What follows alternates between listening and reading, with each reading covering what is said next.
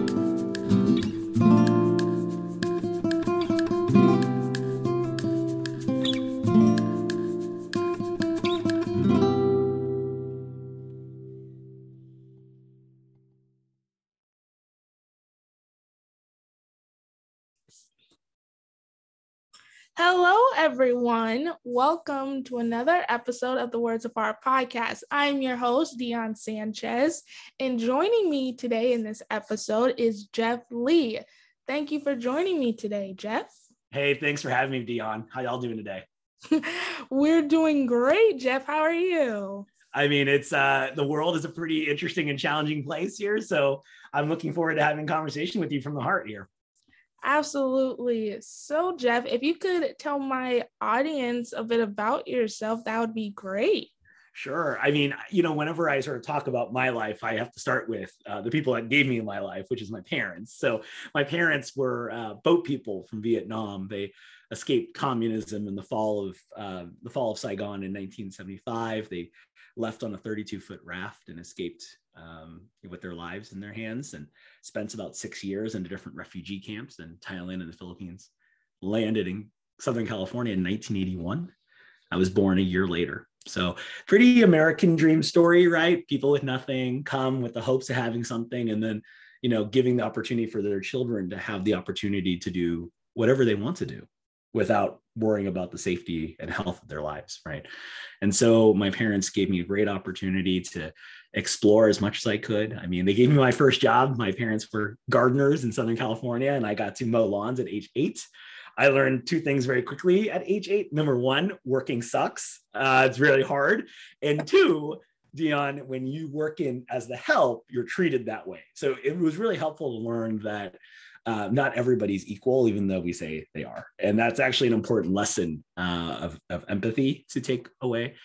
Much of my life has really been focused on making sure that others don't feel the way I felt in those moments at 8 years old. Like little 8-year-old Jeff mowing lawns shouldn't feel that way, just like, little Dion shouldn't feel that way either, or little Joe or Susie. And so that's been really a guiding point for my life, right? I sort of break my career in life into 3 chapters. The first is a world where I dreamt of seeing as many places and spaces as possible.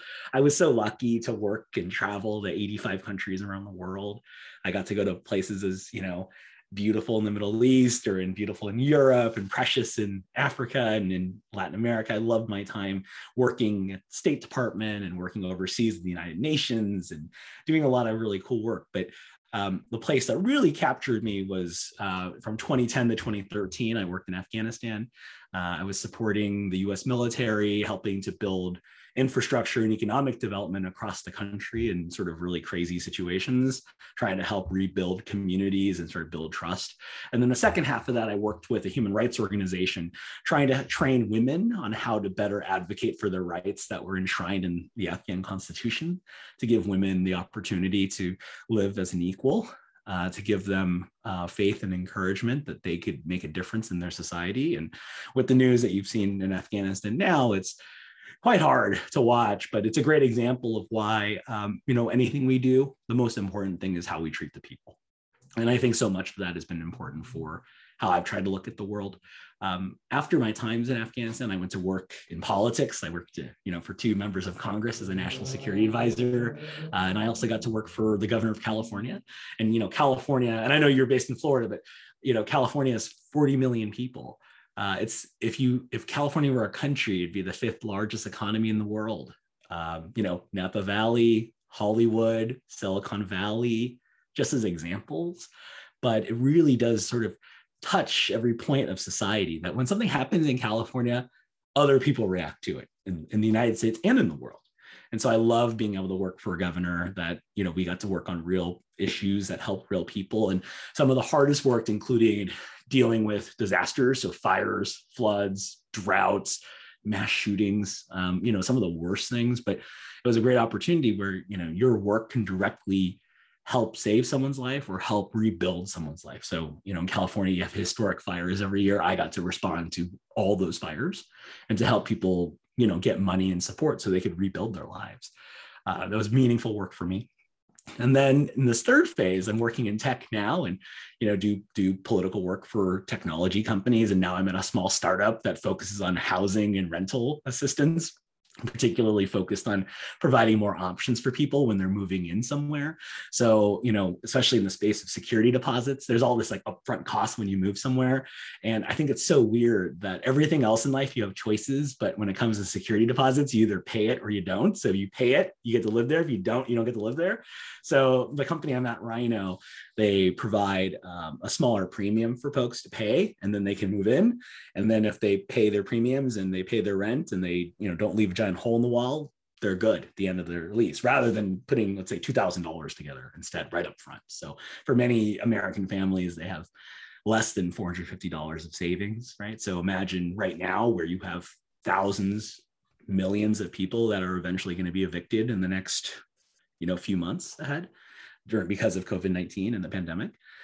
Through no fault of their own, what are they going to do? So I try to focus my life on, putting in processes, policies, outreach to support people who are in circumstances that are harder and deserve more support. So that's sort of the arc of my life. And I'm looking forward to talking to you about some of those things in more detail.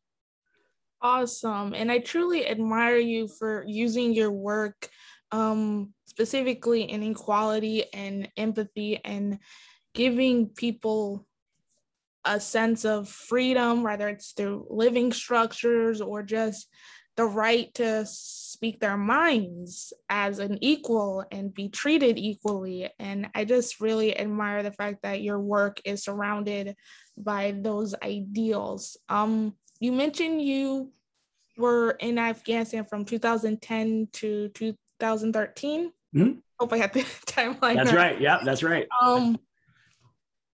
Emotionally, how were you affected? I know you're serving your country and helping others, but how emotionally affected were you by that? Because Afghanistan isn't known for its hospitality. Well, it's interesting. I will tell you that one of the universal truths, what I've learned, I learned two things from Afghanistan. Number one, the longer you're in a place, the less you know. Because these societies and communities are hundreds and thousands of years old. And for you to think you can come in and like master it and understand how it really works is so foolish. And, especially as an American, you need to be thinking about this with more empathy and more listening rather than sort of just talking. And Afghanistan is one of the most beautiful, but also one of the most complex societies I've ever seen up front, working with people, working with Afghan governors, working with Afghan leaders, working with, folks who work at the market. I mean, it's such a complex society. The second thing, which I think is important to highlight, is everywhere I've gone, whether that's Wichita, Kansas, whether that's in Tbilisi, Georgia, whether that's in Kabul, Afghanistan, the people who have the least always seem to give the most. And so just because they don't have the same means or possessions or resources doesn't mean they have a smaller heart. They usually have a bigger heart. And when I think about my time there, I mean, in terms of the positives, I mean, I learned so much about, how people interact in mid-conflict. I mean, this was an active war zone I was working in. I also learned sort of the importance of relationships and being most appreciative of the moments you have, because time is so short. I had colleagues and peers who weren't so fortunate. They had horrible things happen to them where they, were no longer here. It's hard to think about, especially in the current context now where, that country is about to go into a pretty horrible transition of leadership, and the potential. I think of, I picture the faces of the women I worked with. I picture their children. I picture their friends. And, Afghanistan isn't just something on a map to me. It's not some drawing. It's not some news cycle. It's relationships and lives. And I'm doing everything I can to make sure I can get my staff and, their families and, others out as quickly as we can, because they deserve a future too. The future that we sort of told them they could have. So I think we do have a commitment there. The second part of that, to your question of like, how was I affected negatively? I mean, your life is on hold. I missed countless weddings. I missed countless births of children. I missed funerals, sort of major milestones, Right. And then when I came back, you get the question, hey, how's Afghanistan? You're like, oh, great. Okay. It's like saying, how's Disneyland, right? You're like, well, fine. And so, or how's college, or, it's sort of, they don't actually want to know. And so you sort of feel sort of out of sync. And that's why your relationships when you're there are lifetime relationships, because only you and them know what that was. And that's always that chapter for you in your life and your time. And so your relationships are worth even more after these sorts of experiences. And yeah, I mean, it was just emotionally pretty hard. And, but at the same time, it makes you appreciate things so much more. I mean, once a month, family sent me, a care box of cookies and books and things, and you'd be surprised how much that can mean to you if you've been in a situation where, people were shot, or people you worked with were kidnapped, or people that you were trying to build a partnership with have fled the country for whatever reason, right? So you're dealing with such hard things, and the little thing like a chocolate chip cookie, or like, some trashy magazine, at the aisle of the store at Publix sort of gives you that sort of sense of keeping it funny, that's just important. So it was not an easy time, but I'm a much stronger, much more resilient person for it. And obviously those friendships, I hope I get to keep for the rest of my life. Awesome. And I truly admire you for sharing this, because, I'm gonna be honest, I'm not big on watching the news because it's really negative, but it is negative. It sucks. It's really negative, but I did see what was happening over there, and it's really disheartening that those people have to go through that, because we all want to live in a society of comfort and safety and not chaos and probably a mishmash of other negative words that I get into, or else I'm going to start crying. So it's tough, but again, it makes you appreciate your friends, your family, your coworkers that you respect. It makes you appreciate. It also, when you travel so much, it makes you also appreciate your own country, despite all its imperfections. I mean, this is still the greatest country in the history of the world, but it's not perfect and far from it, right? Especially when you think about systemic racism that this country still has to face and reckon with. When you think about the inequality in this country, when you think about people that we not have access to services, live in homelessness, live in conditions that are just, morally questionable that you allow for that. So this isn't perfection. This is not the kingdom of heaven, right? But this is also the place where my parents, right, who are free-range organic chicken farmers in Georgia, can raise their children to have a college education that they never had, to have opportunities at jobs they never would have ever had, and to have friendships and experiences that they can only dream of. just because they were able to sacrifice to come here, right? Everywhere else in the world, that doesn't really happen, So that's how I think about it. But again, just because we do things pretty special here doesn't mean it's perfect, and it's up to everybody, everyone at an individual level, at a human level, at a passion level, to think about the fundamental question when you wake up is, what are you going to do to make the world a better place? And what are you going to do to make yourself a better person? And I think that's just so important because, again, as my mother told me growing up, you only live once unless you're Buddhist or Hindu, so you should make it count. And she's totally right. Absolutely. And I truly live by those particular ideals. I was raised to treat everyone with kindness and acceptance, and that's just my God-given nature inside of me.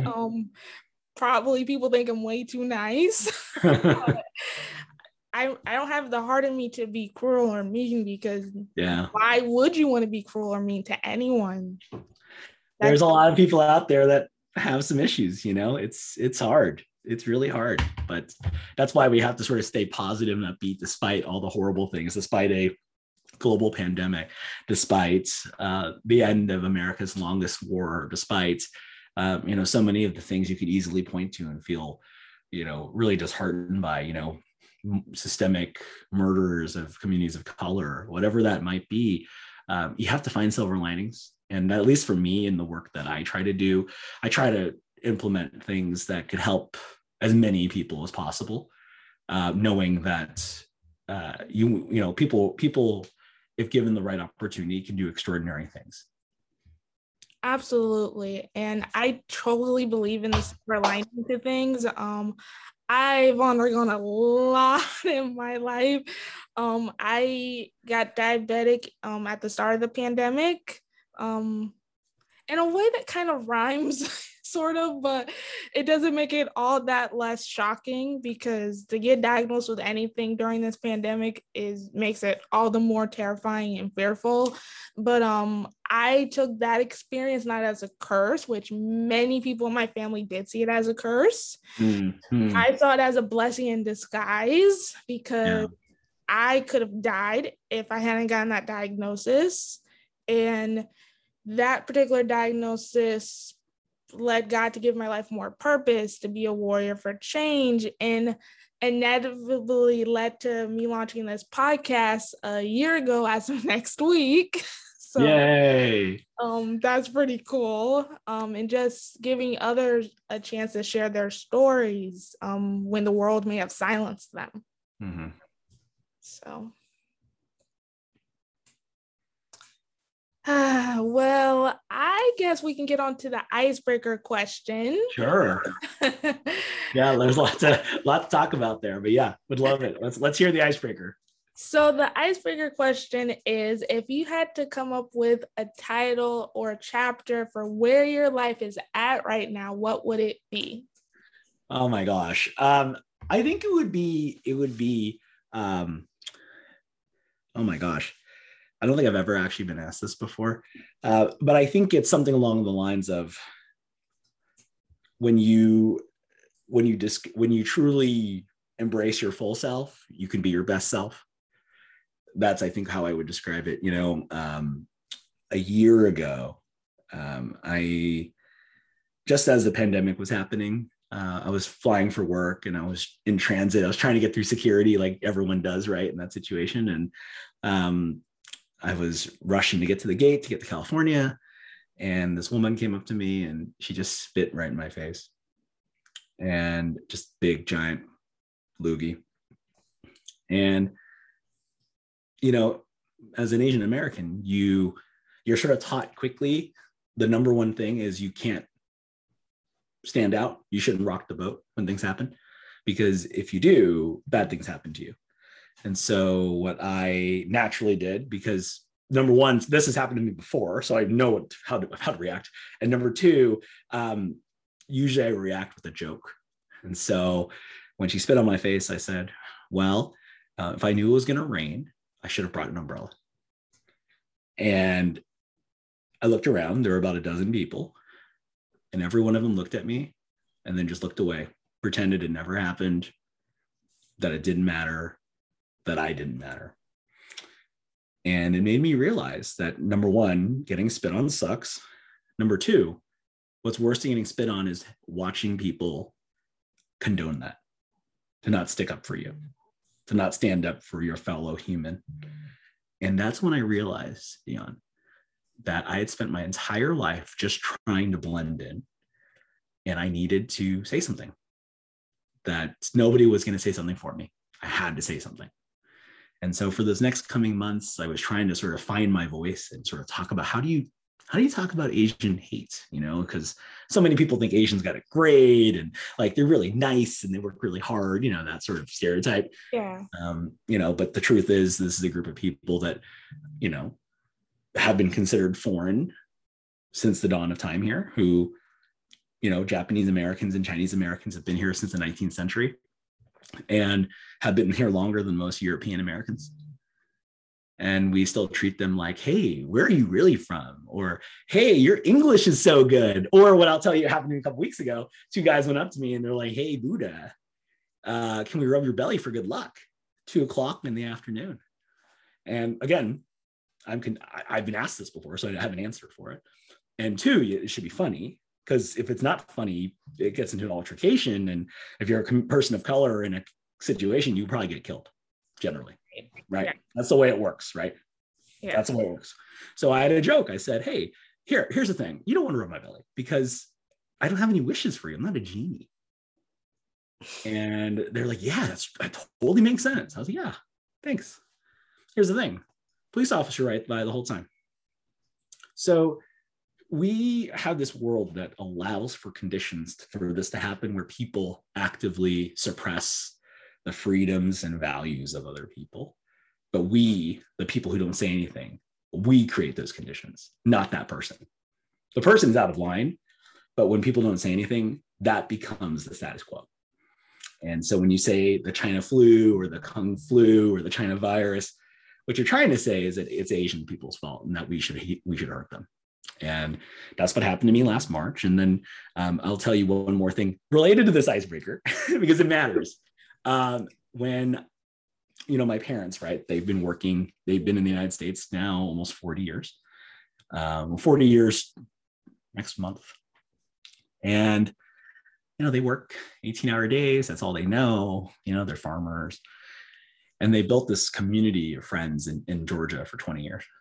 And when the virus hit, there were 3 places that got hit the hardest in the beginning. One was in Rome, or one in Italy, one was in New York City, and then one was in Southern Georgia. Southern Georgia had almost 500 people die from a funeral, some of which worked with my parents in some way. And over the course of those few months, from March to August, people didn't want to spend time with them. And eventually one of them said, hey, listen, we've loved having dinner with you. We love doing business with you. We love being friends with you, but we can't spend time with you anymore because you're the reason why the virus is here. So, never mind they had spent 20 years together through ups and downs. They were friends with them one day and then saw them as the enemy another, right? Think about that. And that's when I decided I was going to write something. So part of the reason why we're talking today, Dion, is that I realized I needed to speak up for my family. And so I wrote this article in the tiny little paper in Southern Georgia. First time I ever wrote something for public, first time ever. And it was about the contributions of immigrants during COVID-19, like my parents, but others. I wrote it, I sent it out. I'm like, okay, a couple of people will read it, let's see. And I just got all these messages from people. And also, so 2 things happened. One was I got a lot of positive responses, which is not normal. In writing, usually you get a lot of hate mail. And then 2, the neighbors read it, my parents' neighbors, and they apologized to my parents.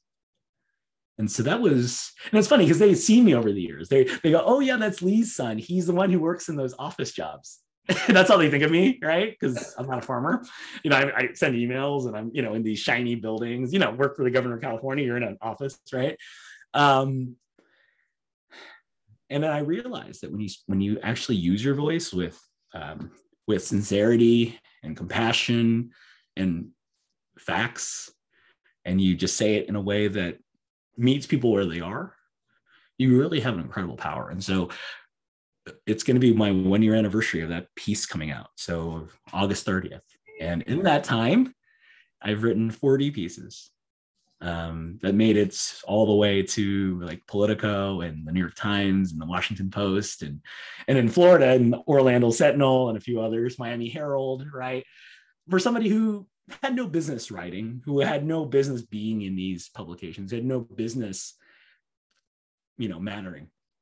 But I realized if I didn't do that, other people, and like me or many of their friends, loved ones, yourself even, they wouldn't matter either. So someone has to say something. And so that's sort of forced me to embrace all the things I've been sort of running away from, including my own heritage, right? Because, I'm as American as apple pie. I like to say I love baseball. I love hot dogs. I love monster truck rallies. I love all of it, right? I sound pretty American, right? Like there are all these things that I think I'm very American, and somehow many people don't think I am at all, despite working in Afghanistan for the country, despite serving the largest state in the union, and despite working for companies that touch more people than anyone else on earth. It's never good enough. You never matter enough. And that's when I said, you know what? I'm just going to say whatever I want to say. And I'm going to, just drop it in the laps of people who really need to hear it. And they can decide for themselves, right? And that's what's happened is when I embrace those things, then you realize that you do have a power, an obligation, a responsibility, whether that's talking about other plights of Asian Americans who live in poverty, whether that's using your voice to support Black Lives Matter, whether it's using your perspective and your experiences to talk about the plight of women and opportunities for women in Afghanistan. We have a responsibility. And I want people to know that when you embrace all the things that make you you, when you become your true self, that's where you have power. Your power is not from hiding. Your power is from accepting who you really are. That's power. Absolutely. I almost don't want to give mine away, but I kind of already shared it anyhow. My title or chapter for my life is basically being a warrior for change. I shared a small tidbit of my story with you, being diabetic in the pandemic, which being diagnosed with anything in this pandemic, again, is really absolutely terrifying. And we're about 2 years into this, which means I'm 2 years into being diabetic. So the fact that I was able to survive this new diagnosis during this crazy virus is an absolute blessing in itself. Yeah. But apart from that small little tidbit, I've undergone a lot of health issues growing up.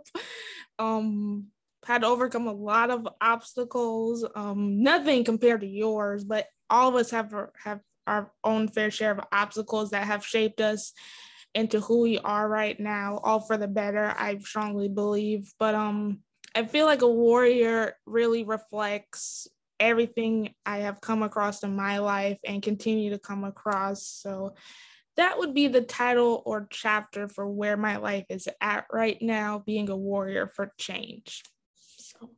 Yeah, amen. I mean, that's why it's important. And, the hardest step in the journey is the first one. And then the second one is when you want to take a step and something holds you back from doing it. What makes you keep going? Those are the two tough ones. So that's great that you're moving forward on that. Thank you. So on to the fun icebreaker. Yes, fun. We like fun. Yes. So this icebreaker game is called Song Association. Okay. You have to be an avid singer to understand this game. Okay. I'm certainly not an avid singer, so I wouldn't expect my guests to be an avid singer. Pretty much how the game works is I give you a word. Okay. And you can either say it, sing it, rap it. If you want to sing it, feel free. Again, this is an open forum to do whatever you want on my podcast. But basically, I give you the word and you either have to sing it in either the song title, if the word could be in a song title, or it's in the lyrics. Gotcha. Okay. However, there's a catch. Uh-oh. Time is not a luxury. You have 15 seconds. Okay. Based off of the word I give you, for the word pertaining to the song title or in the lyrics. Gotcha. Gotcha. Okay, I'm ready. So let me find my timer. Okay. The first word is heart. Oh, you're tearing up my heart when I'm with you. Do do do do do do do do do. Everyone loves Little NSYNC. Yes. Everyone loves Little NSYNC. Come on. Man, you did good. And that was the song I was thinking of whenever I give this word, and you just nailed it off the What can I say? I'm Asian. I should be pretty good at karaoke. So it's one of the powers I should have. So so let's see if your Asian persuasion of words is good with this next word. Okay, so the next word is words. Words. Oh my gosh. More than words. Do do do do do do do do do do do. There we go. Ow, two out of two so far. I know. Look at this. We're on our way. You might be the first person to get all three. Oh no, now there's pressure. Now I'm screwed here. All right. Okay. So the last word. Oh, I feel like I should change it to make it difficult, but I'm not going to be cruel. The last word is change. Oh my gosh. Oh my gosh. The Tupac song, Changes. He's got that. What is the lyric? Oh my gosh, it's one of my favorites. It's one of my favorite Tupac songs. I missed it. See, I missed it here. I missed it. Love that song though. I feel like that is a song, but you have to sing. I know. That's just the way it is. That's right. Some things don't never change. There we go. But that's okay. Timer, that was so good though. That's okay. Two out of three is not bad. That's the game. It's okay. That's what joy is about this new game, and I'm so glad I introduced it into my podcast because it's so fun. I love it. That's great. Well, we can keep singing as many songs as we like to, but we're at the end of this awesome episode. Jeff, do you have any social links where people can find your website? Are you going to have a movie in the future? Give us an inside scoop. No, but I will. I mean, for the audience here, I mean, they can follow me on Twitter at Jeffrey D. Lee. That's Lee with one E. And I hope you'll put it in the show notes. And I'll send you I'll have some of my recent articles for you to check out, and TV appearances, so you can get a sense of what I'm talking about. But I really appreciate you taking the time to chat with me and to stump me on on songs. And now I'm really sad for my boy Tupac, so I'm gonna have to get back to that. So thanks so much for having me. I really appreciate the opportunity. No problem, Jeff. And I'm sure Tupac will forgive you. It's fine. I know he's still around, so I'll just touch up with him. To all my listeners, thank you for joining us on this latest episode of the Words of Heart podcast. I am your host, Dion Sanchez. Thank you again for joining me, Jeff Lee. And once again, stay healthy, stay safe. If this episode resonated with you in any way, shape, or form, or if it's reached you in outer space, which would be so cool, please don't hesitate to let me know on the following platforms. You can find us at the Words of Heart podcast on Facebook, and you can also find us on YouTube under the same name, and of course, wherever you listen to your podcasts, Apple, Spotify, and Google. Either way, please don't hesitate to share your thoughts, and again, stay healthy, stay safe. Every one of you matter. Please don't think otherwise. Every single life, every soul, every person on this earth truly matters. You matter. You have a purpose. Even though my internet is acting up right now, either way, please don't think you are less than anything, because you're not. So again, I am your host, Dion Sanchez, and until next time, bye.